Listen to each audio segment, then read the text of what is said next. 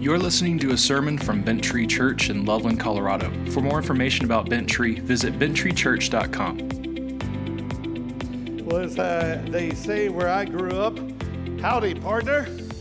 It is good to see you guys here. Man, this is my church family.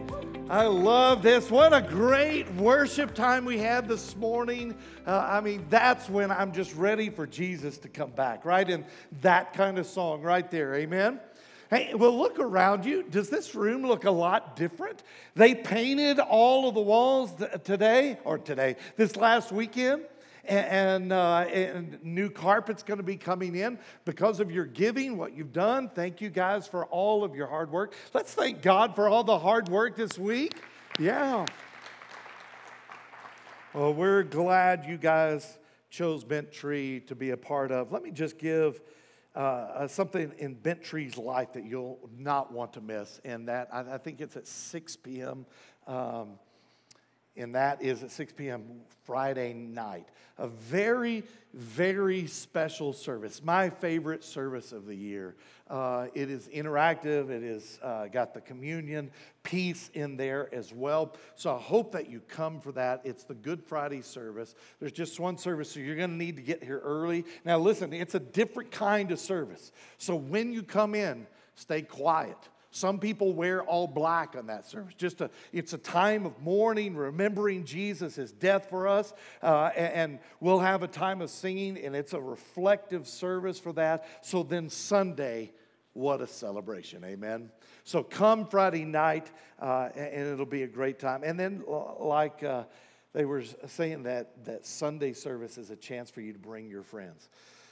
Well, if you're new to Bent Tree, I'd like to meet you as well. I'll be standing outside, out front, the entrance after the service. Come by, just say hello. I'd love to shake your hand and answer any quick questions about Bent Tree that I can. But you don't have to just meet me. Take a little bit of a risk today if you're new. Introduce yourself to folks around you. Go get a donut, grab some coffee, and make yourself available. And go say, hey, my name is Paul. Unless your name's not Paul, then use your name. You'll find this is a friendly church. You really will. But I know it's hard to break the ice at first. Bent Treers love to meet new people. Ask them about Bent Tree as well.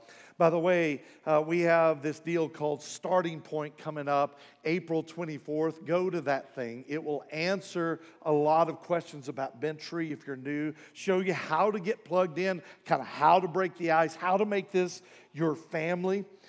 Well, I'll tell you, one of the things that makes Bent Tree a little bit different than most modern churches is that we make this the centerpiece of Sunday's worship, about turning our attention to God's Word.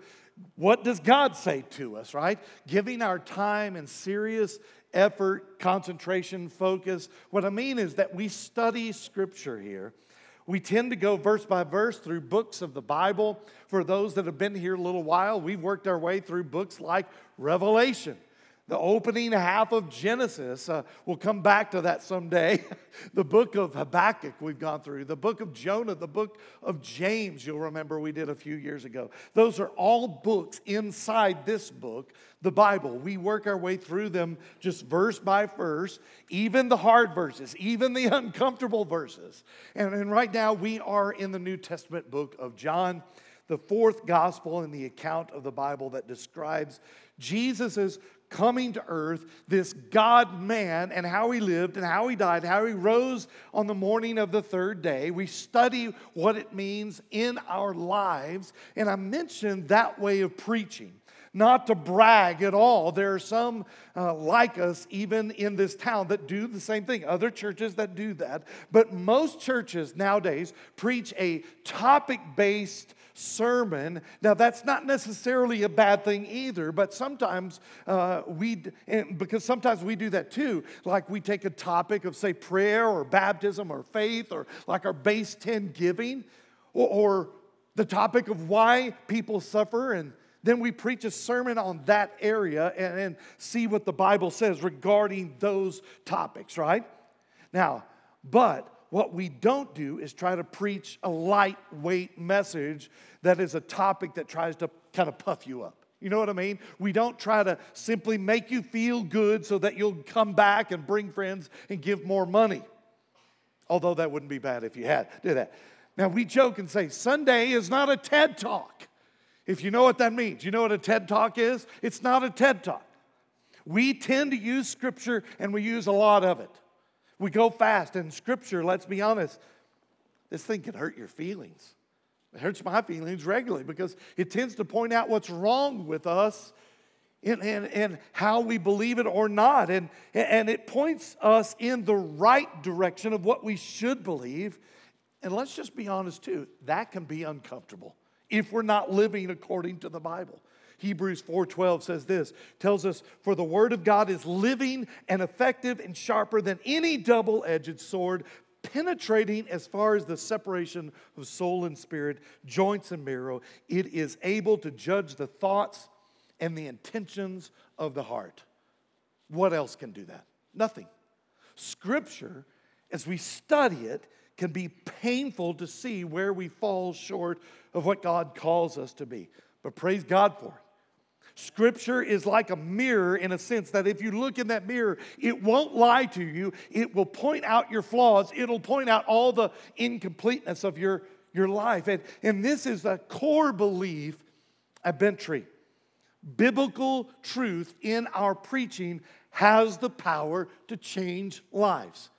Can I get an amen on that? And I'm not saying because I'm good at it. It's at the core of what we believe here because we see that in Scripture and we've seen it work over and over in our very own lives. I look out and I know many of you, and I've seen it work in your lives as you've grown in your faith through the work of the Holy Spirit as He applies these words to your heart. In other words, the Spirit of God uses this time of preaching, uses this teaching, this preaching of the Bible to change us, to shape us, to give us a new way to think, a new way to feel. And it produces fruit in the lives of the believer. It produces change. Well, let's be turning to the Gospel of John, chapter 5 today as we get ready to begin. Would you take a moment with me and let's just go to God in prayer, seek Him. Heavenly Father, we worship You. We just continue our time of worship. You have created us to worship You, so we do. Lord, our prayer is that You would make Your name great in our midst. Show us who You are. Reveal Yourself. And in turn, help us to understand who You are and how we need to live in You. God, we don't know what we don't know. Teach us today in Your word. God, what we think we know, but we've got wrong, would you show us that? Would You show us where we're off and change that? And most of all, God, we invite You, Your Spirit, into this place, that Your Spirit would be in us and among us as we study Your word. It is in the great name of Jesus Christ we pray. Amen. Well, can you believe that we have made it to chapter 5 of the Gospel of John? I feel like I've climbed a mountain, and yet there's so much more to do. This is the 46th week in the series. That means that we have spent just over 11 weeks per chapter as we work our way through the book. Now, I say that because when we started John, I did tons of study before. I studied for a year before, read tons of books on it, commentaries, and I thought most churches now go through John in a series in about 12 weeks. And not to knock them at all, but I thought, what do I cut? What do I cut? What do I leave out to do it that fast? Because John is just simply just so packed full of this life-changing message, and it's all from Jesus. So I decided what I wanted for us was, frankly, I felt like God wanted us to take our time and go through it, not to rush it, and get as much out of this book as possible. Take as long as it takes. So I quit trying to feel bad that I was going slow and simply embraced it. Is that cool with you guys? That your pastor's slow and someone says amen? Now, do we take breaks and do other things? Yeah, we took a break for Christmas, and we do little series here and there. But here we stand, the beginning of John chapter 5. Now I say all that because John chapter 5 starts a new section, completely new section of the Gospel of John. You'll see that today. We've seen some of Jesus' teaching before this little point in short little parts, but it's simply been mainly about John the Apostle telling us what's happening with Jesus and Jesus sharing a little bit. But now, beginning in chapter 5, going through chapter 8, we're going to see some different developments and how Jesus teaches and then what he teaches. In chapter 5 of John, something shifts compared to what we've seen so far. For one, we're going to hear Jesus teach a ton more than he has so far in this book. Long sections you'll see later on in this chapter too. But two, we're going to see this conflict arise between Jesus and these religious rulers of the Jews. This is important for today to understand it. Because right away, even if you didn't know the end of the story of Jesus' death and crucifixion, you could literally guess what's coming because it's hinted at so many times in the first 4 chapters. Now, starting in chapter 5, though, we see this conflict move from a spark in those first 4 chapters to now a flame, and then by the end of the chapter, a bonfire. Conflict. And what's so surprising is the conflict is not so much with what we would think it would be. The conflict that we see here between Jesus and these religious leaders, it's a battle royale. And the battle is not just with calling people to holiness and away from sin. He certainly will do that in this section. But the real conflict really isn't there as much as that is with the church leaders themselves. If you didn't know the Bible, you might think that Jesus' main conflict is really with sinful people. Like drunks, prostitutes, even thieves, or Romans who occupied Israel. But no, Jesus really actually doesn't have much of a problem there. Jesus' biggest conflict is with the leaders of the Jewish people. The reason this is so important to understand is the focus in this conflict is that it will apply to us in how we live our daily lives. Or should I say, in how we should live, right? Because as we see Jesus persevere through this conflict and as he works for the mission to which God the Father has called him, we can know how to persevere as well. Isn't that what we want to know? Like, how do we get through this life? As one more warning, there's some good stuff here. So pay attention. And we're going to have to go slow. How slow? How slow do we go? Well, if you're able, would you stand with me in reverence for the Word of God being read aloud today? Here it is. After this, a Jewish festival took place, and Jesus went up to Jerusalem. This is the Word of God. You may be seated. You go, Paul, I thought you were going to read our scripture. I did. Let's dive in. Remember when we began after Jesus calls his disciples and is baptized. Do you remember that? Jesus starts out in Cana of Galilee in the northern part of the country. He turns water into wine at the wedding feast. That was Jesus' first miracle. Then Jesus goes in depth John goes in depth to describe that. But then he goes down to Jerusalem. He cleans out the temple area, the money changers, all the animals. He starts doing signs and wonders there, miracles, and the crowds begin to follow him in mass. Kind of sparks a little conflict there. He starts baptizing people. And as Jesus begins to teach, his disciples are baptizing. Jesus' followers and the Jewish leaders begin to get upset. They want to know who this guy is and who he thinks he is, But then Jesus all of a sudden heads north to Galilee with a little layover in Samaria. You remember that? He has that divine appointment with the woman at the well. But then we saw the miracle. God heals the royal official's son in Galilee, back in the north. When it says after this, at the first of this verse, in our passage, you want to underline that. It's very important. In our passage, it means sometime after that event. It's not like the next day. We actually don't know how long before Jesus heads back to Jerusalem for a Jewish festival. That means he goes down back south to one of these Jewish feasts. We're not told which Jewish feast it is. It's not important as far as we can tell, because John would have told us it's important if he wanted us to know. The point is, he goes back to Jerusalem. Now, we pointed this out before, but we'll point it out again, reminding ourselves we can think of Jesus going down to Jerusalem as him going and poking the bear, right? He's poking the bear, these religious leaders. As long as Jesus is in the north in Galilee, the Jewish leaders might get upset, but there's really not a lot they can do about it. They don't have a lot of pull with these people. They might hear stories of Jesus preaching and healing in the north, but as long as he's out of sight, you could say he is out of mind for these religious dudes, at least at this point. Later on, they're going to be following him in the north as well. But now, he's back. And Jesus is about to stir up a hornet's nest with these dudes. Any fans of the movie Braveheart? By the way, that's men.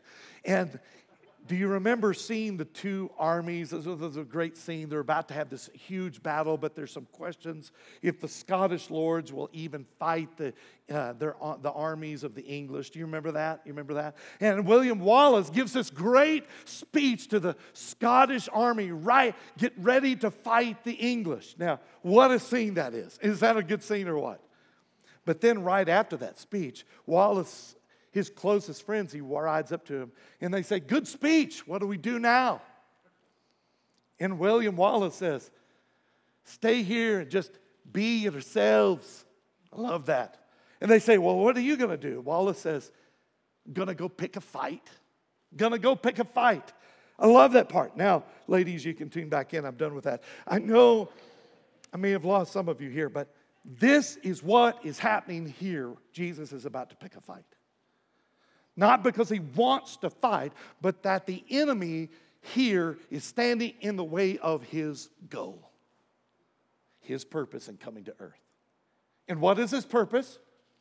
Jesus tells us that he has come to seek and save the lost. In other words, his people that are lost, the ones given to him, he says, "I'm coming to rescue them." Those that we find out that God the Father has given him, they are lost, dead in their sin. And Jesus has come to seek and save the lost. That's what it says in Luke 19:10.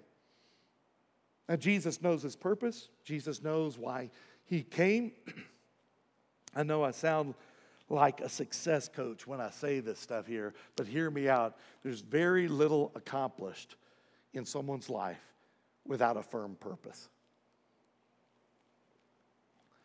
There's very little accomplished in this life without someone understanding a firm purpose in their life. Olympic athletes, they train with what? A purpose. What is it?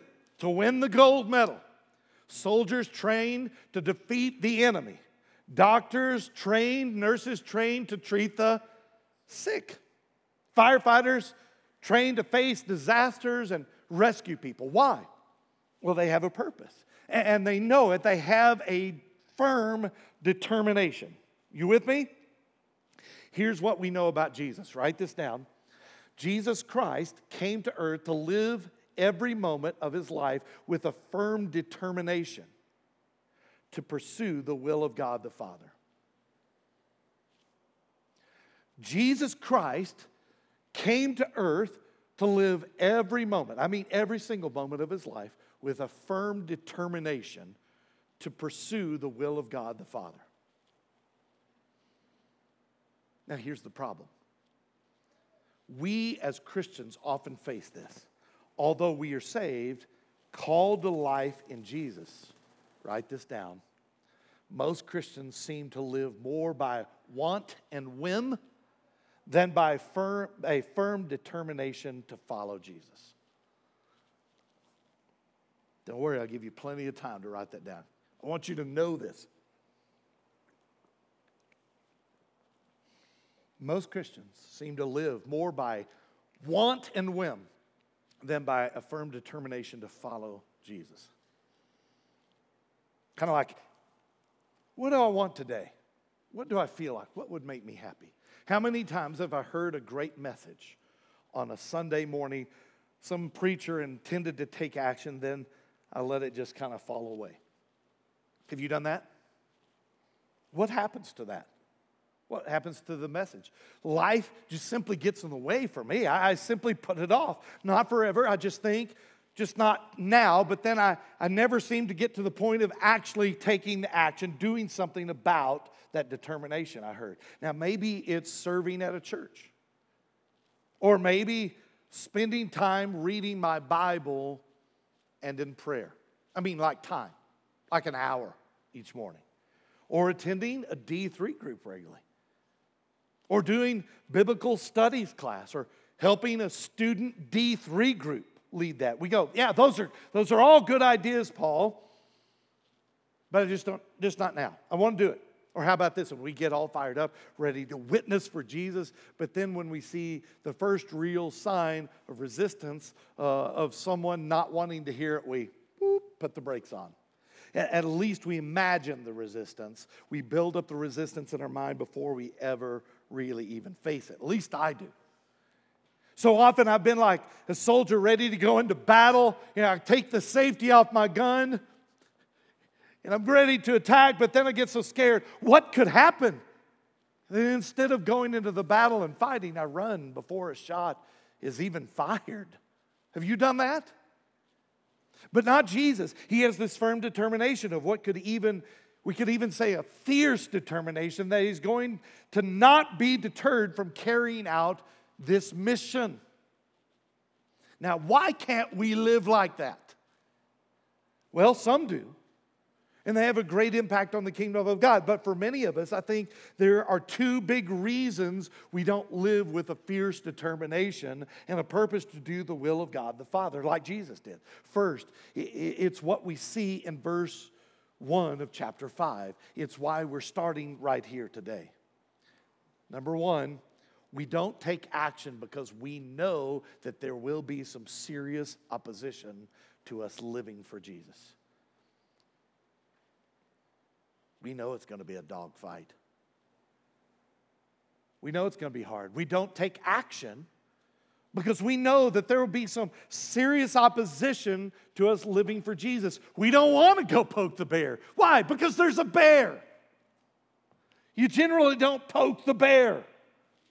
I want people to like me. I'm just being honest. I want you to like me. I don't want people to hate me. I'm an easygoing guy. I think, can't we just all get along? Can't we just all be friends? That sounds good on the surface until you realize what it's leaving out, the purpose for which God has called us to himself. In Matthew 28, Jesus gives us the Great Commission to go into all the world, make disciples of all nations, teaching them to observe everything that he had commanded us, baptizing them in the name of the Father, Son, and Holy Spirit. In short, our lives are to be the focus on the mission, pointing people to Jesus. Everything else is secondary. Now, it sounds funny. It feels good to say, let's not have any conflict, but that, my friends, is the enemy speaking. When I say I don't want conflict, I just want us to all get along. You know what I mean? Let's just all be happy and kind. Of course, our spiritual enemy, Satan, wants us to think, let's not rock the boat. Life is too short. Don't rock the boat, baby. Right? When that happens, we get these strange thoughts going on. At least I do. When people misquote St. Francis of Assisi. I've said this before. I'll say it again. They quote him falsely, preach the gospel at all times, and if necessary, use words. Listen, that's a false statement of St. Francis. He never said that. It's made up, a quote from the enemy, quite frankly. Yes, we should witness with our lives, for sure, but we have to use our words of truth that we find in Scripture. Today, people refer to this as lifestyle evangelism. Problem is that the gospel consists of propositions that can only be communicated in words about our condition before a holy, righteous God and what God has provided to reconcile us, a sinful people, back to himself, namely Jesus.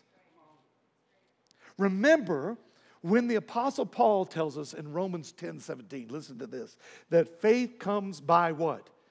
Hearing. And hearing comes by the word of Christ. We must speak the word of Christ. In other words, we have to use words. But here's the thing. We often say, and it's true, the gospel message, it's inherently offensive. It says that all people are screwed up with sin and that we can't save ourselves. That we're beyond hope in ourselves. That we're all headed to hell, every single last one of us, unless we place our faith, our trust in Jesus and repent of our sins. People just don't want to hear that. And yet, that is the unchanging and life-changing message of the gospel. That we can be saved through Christ. So if we know there will be opposition to the message, I think that's the first hurdle that we have to get over, right? Look what Jesus says to us in John 15, verse 18. If the world hates you, understand that it hated me before it hated you. I'm going, Jesus, is this supposed to be comforting? Yes, the world will hate us, but listen, Jesus won't. Come on now. And the last thing we want is for people to hate us on this, but get this. Those lost sheep of Jesus that we are out to find through our obedience, they won't hate us either. The second obstacle we have to overcome is if we're going to live like Jesus here in verse 5:1. Write this down. Here it is. We don't take action because there might be danger in success in following Jesus. Remember, this is why we don't take action. We don't take action because there might be danger in success in following Jesus. Now, don't miss my meaning just because I word things funny here. We don't take action because there might be danger in success in following Jesus. This is our excuse. This is our hurdle. We see the dangers of success from here on as Jesus begins to speak the truth in love. Like, what if we're successful? Jesus will walk a path that will lead to his suffering and his crucifixion and his death. And the truth is, that scares us a little because Jesus says things like this to us in Matthew 16, verse 24. Then Jesus said to his disciples, if anyone wants to follow after me, let him deny himself, take up his cross, and follow me.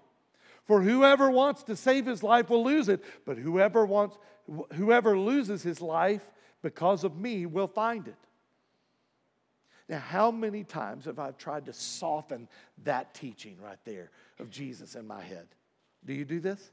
Do you do this? Like, I'll kind of rewrite it, make it a little bit more palatable. Like, I'll say something like, if someone wants to get to heaven, he must take up his cross, which means I'm going to have to be a less sinful person. I'm going to have to go to church a little bit more, and I'm going to have to think of others before myself. Now, that sounds more like it does. That's a little bit more palatable. But that's not what Jesus said, is it? And Jesus heads into Jerusalem this time. Stuff is about to get real. This is his road to the cross, and he knows it.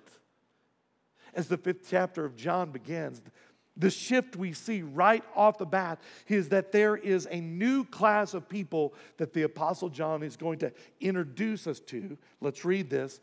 Chapter 5, verse 1. After this, there was a feast of the Jews, right? Of the Jews.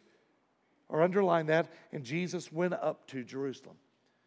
Now, the CSB version that we use, the translation says Jewish feast, but the ESV translates that feast of the Jews.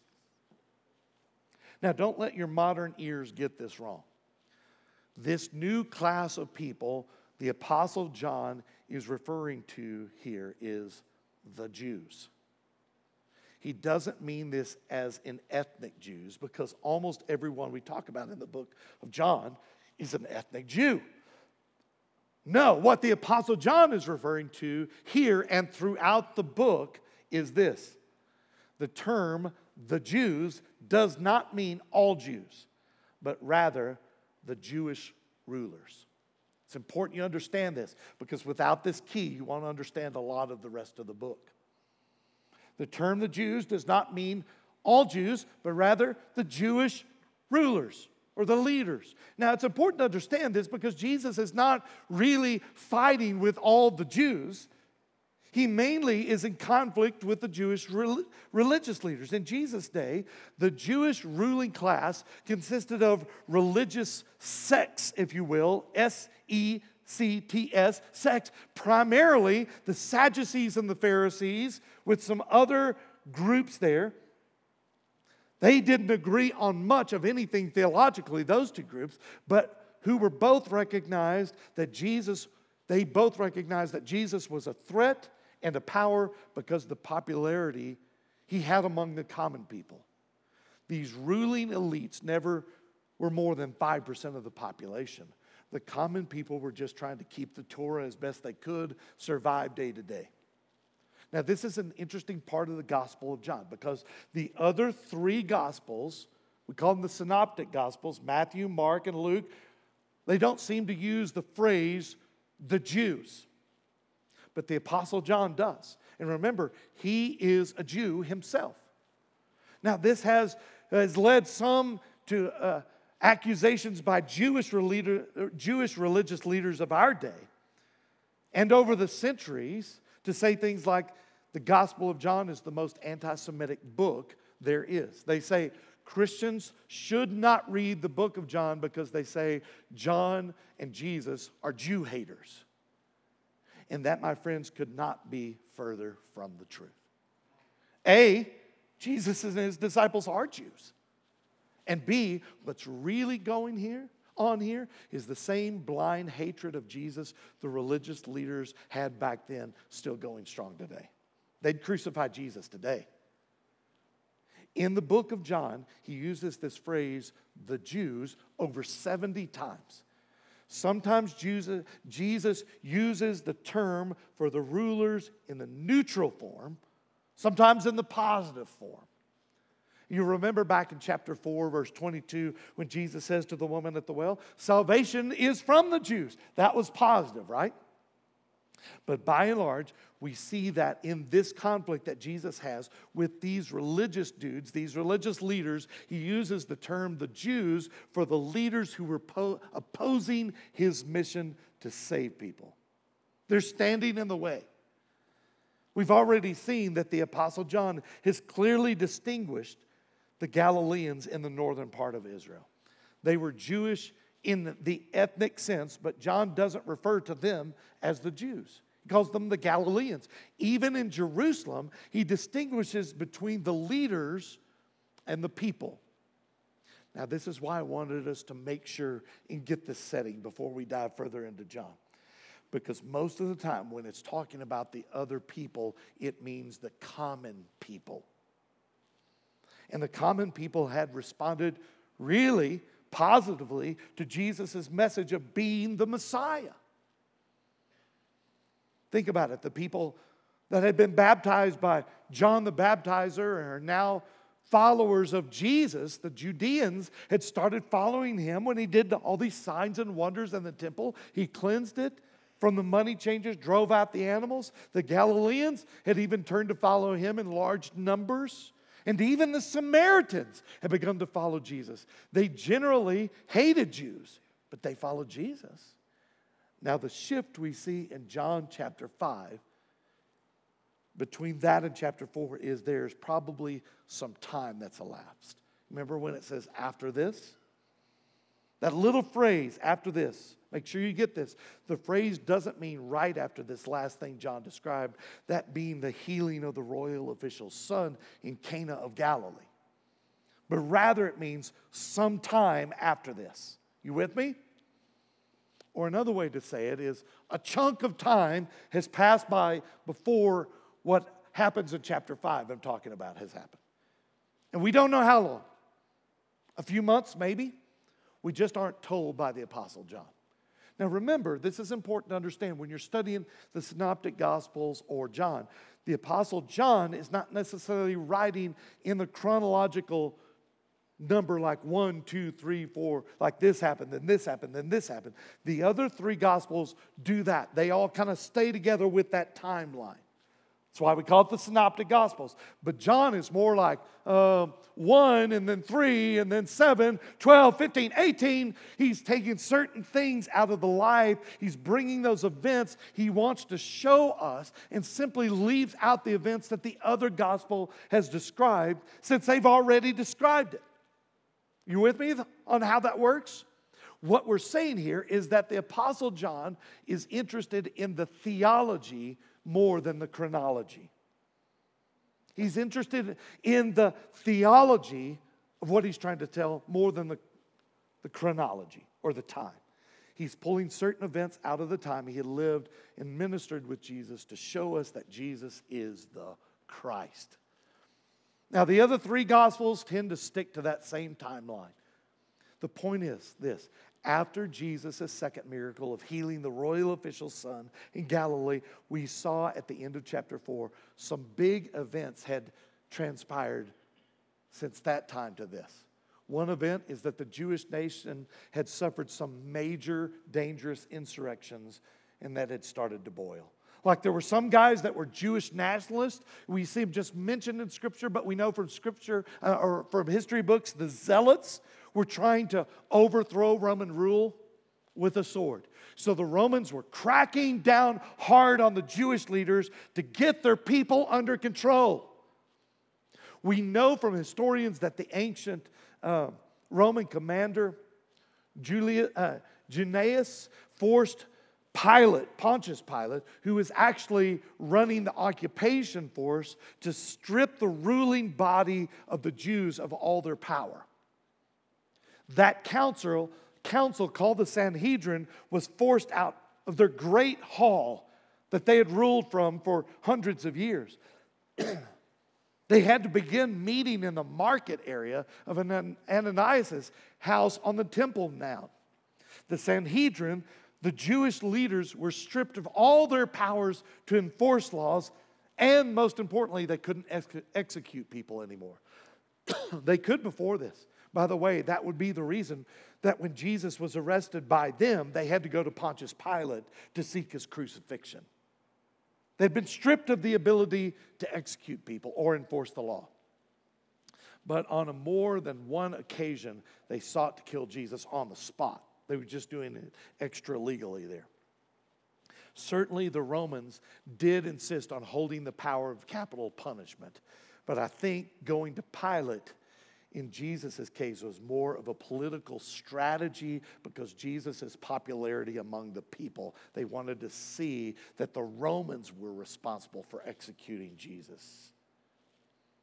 Two things here. One, the point is that the Jewish leaders, who were both political and religious leaders at the same time, they were super cautious to not let anyone claim that he was the Messiah. They didn't want people to rise up and start a revolution and throw the Romans out. Now, why mention all of that stuff that I just mentioned? Well, one, I'm a history guy. I like history. What can I say? But two, this seems like the political power and men doing the bad things to try to stop Jesus, and it is. That's exactly what this is. But I don't want you to miss the deeper battle that's going on here. Listen to the way the Apostle Paul puts this in Ephesians chapter 6, verse 11. Paul tells us as believers to put on the full armor of God so that you can stand against the schemes of the devil.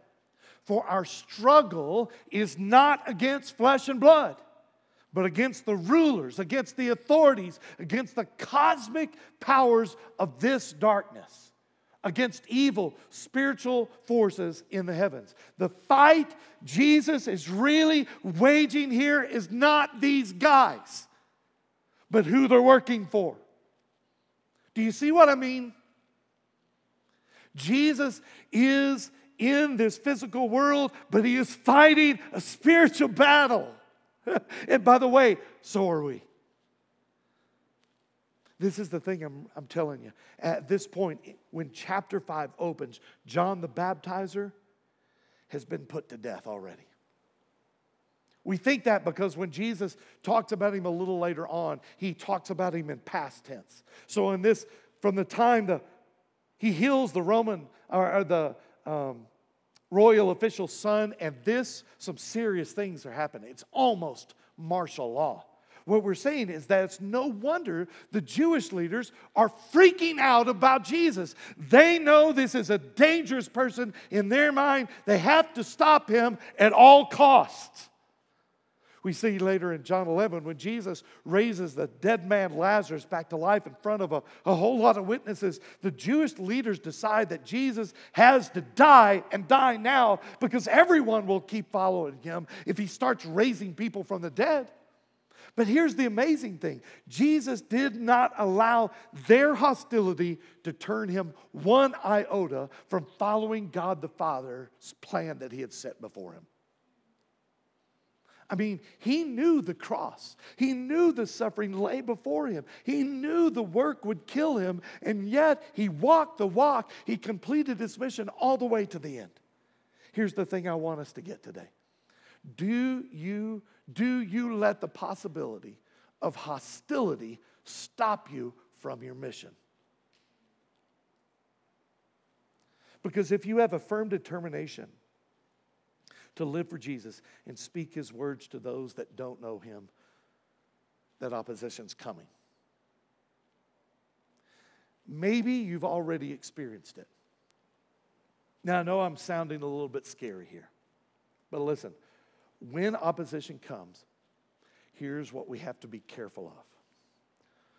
Don't allow bitterness to cloud your mind and keep you from remembering the mission to reach the lost with the gospel. Don't allow the bitterness to cloud your mind and keep you from remembering the mission to reach the lost with the gospel.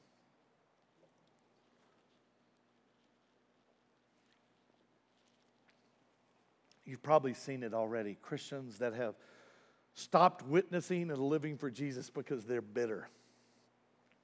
It's like they say, the world is so sinful, there's just no use. Or they say something like, America used to be this great Christian country, but now what's the use? It's fallen so far.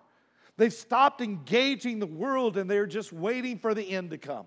No. There's so many Christians that hide in their church, but the world where they live in doesn't even know that they're believers. Do you know what I'm talking about? Is this you? Like these guys are just trying to get through life.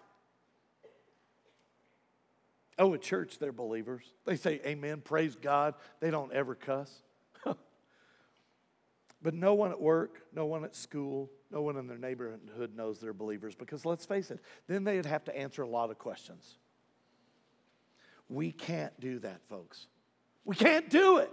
We can't hide from the world that we're Christ followers. Here's my point. Jesus didn't lose focus and didn't become bitter. He didn't let that stuff deter him at all.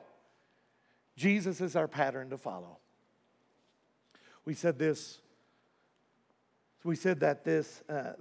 there were first two dangers that we face that keep us from taking action. One is opposition. The other is success. So many times we think if I tell people about Jesus, well, what if it works? Then I'll really have to start living for Jesus. Like they'll be in my life, I'll have to disciple them. Have to be with them because when you're helping someone grow in Christ Jesus, we call that discipling or disciple making. It spurs you into a great depth of growth yourself. And I think that scares us a little bit, doesn't it? It forces us not to just talk about living for Jesus. We have to actually put our money where our mouth is. We have to start living for Jesus. And I can't put my finger on it, but I think the barrier is that either asking myself, can I really do it? Like, is it possible? Doubt of my own ability, I guess. Here's the thing I want us to see here.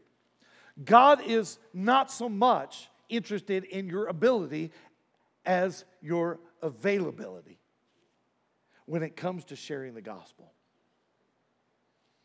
God is not so much interested in your ability as your availability when it comes to sharing the gospel. Now, what we're really saying here is a heart that is truly surrendered to the will of God, saying, God, I want what you want for my life. Jerry Shockley, one of our shepherding elders, he has a saying, he loves to say this, I love it. God can hit a perfect lick with a crooked stick. I love that. Listen, brothers and sisters, this is for me, for sure. Every time, even a mature believer says, I face this. Even today, I'm going, God, you really want me to preach? Like, you realize I'm pretty messed up, God. Like, I don't get it. You want me, God? We don't always feel equipped for the mission ahead, do we? We're working on that to help you grow, by the way. The shepherding elders, your D3 group leaders are going to help you do just that. The good news is that when Jesus calls us into ministry, when he calls us into the battle, he doesn't call those already equipped for the mission. No, he equips those that he's already called. That's how it works. But the last thing I'll leave you with before we end our time together is this thought. We come up with lots of excuses for not joining Jesus on his mission to seek and save the lost. But could it be that your reluctance to get into the game is because you've never been born again yourself? Because born again people share the gospel. In 2 Corinthians 13:5, the Apostle Paul challenges the members of that church to, quote, test yourself to see if you are in the faith. He says, examine yourself. Examine your life. Or do you not recognize this about yourselves, that Jesus Christ is in you, unless indeed you fail the test, he says. And regardless of your perceived lack of ability or just plain fear that keeps you from the battle, if Jesus lives in you by the power of the Holy Spirit, you will have an unquenchable desire to follow him into the fight. If not, if you're content to sit in the stands and watch as others engage, you may be failing the test. If that's your story, take comfort in Jesus' words in John 6:37. All that the Father gives me shall come to me, and the one who comes to me I will certainly not cast out. God has called you to life in him. Could that uneasiness in your heart be the Father drawing you to himself? If so, don't delay. Come. You see, having faith in Jesus means following him into the mission, leaving your life behind. Oh, and remember, he says, if you lose your life for my sake, then you'll really find true life. Next week, Easter Sunday, as we celebrate the resurrection, then we'll be right back together again, right in here. I'll share with you the third miracle that the Apostle John examines in chapter 5. You're going to be amazed at that story, but next week, Easter and the resurrection. Let's pray together. Heavenly Father, God, thank you for calling us to yourself, to believe that you won't lose any that you have given your Son, that he will save all of the people you have called. God, help us to be faithful in that call as believers in you, Jesus. If you're not a Christian, would you look up here for a second? If you're a Christian, you just pray. But if you're not a follower of Christ, not a Christian, look up here. Here's the short, here's the skinny on it. If you've sinned, you're at war with God. Hear me out. Think about it. Have you ever stolen anything in your life? Any? Have you ever hated someone in anger so much you wanted them to die? I have. Have you committed some kind of sin, sexual sin? You go, well, no, I hadn't had an affair. Have you, in your heart, undressed that woman? Have you thought about the affair with that man? How about this? Have you ever dishonored your parents, even once? Listen, the bar of the law is so high. Jesus says, if you've broken that bar, you are guilty of your sin. By the way, me too. Look at all 10 commandments, broken every single one.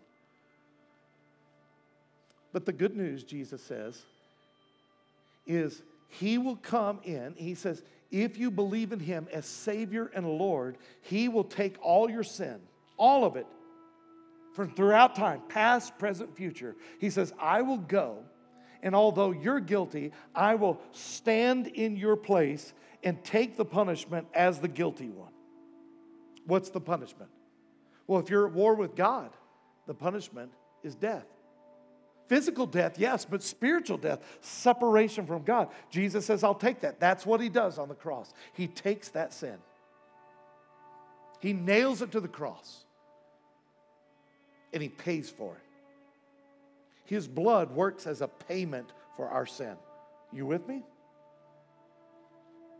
Not only that is Jesus, this perfect man, fully man, fully God, truly man. He comes to earth and he says, look, I'll live this perfect life, never sinning.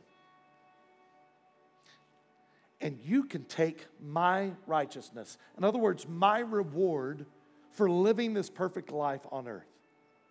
So we call it the great exchange. Now, how do you get that? Well, right now, if you're understanding this, that is the Holy Spirit of God opening you up for this. Like awakening you from the dead to be able to hear that message. So simply believe. That's what we call being born again. You have been woken from spiritual death.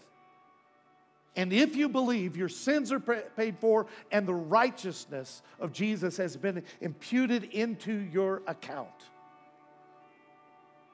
So simply pray. If that's true, if you believe, simply pray. Say, thank you, Jesus. Thank you for loving me. Thank you for taking my place. And you could say this, I don't know how to live. I don't know how to live, God. I don't know how to not sin.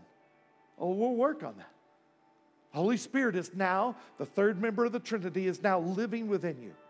Because you believe, He's come into you. It's literally the reason why you believe. He's woken you from the dead. And He says, you just start following. I'll help with that. We'll help you with that too. So just pray this. I want to follow you all the days of my life. Here are the keys to my life.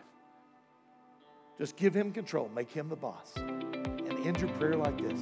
In the name of Jesus Christ, I pray. Amen. Thanks for listening to this sermon from Bent Tree Church. To get connected at Bent Tree and for more information, please visit benttreechurch.com.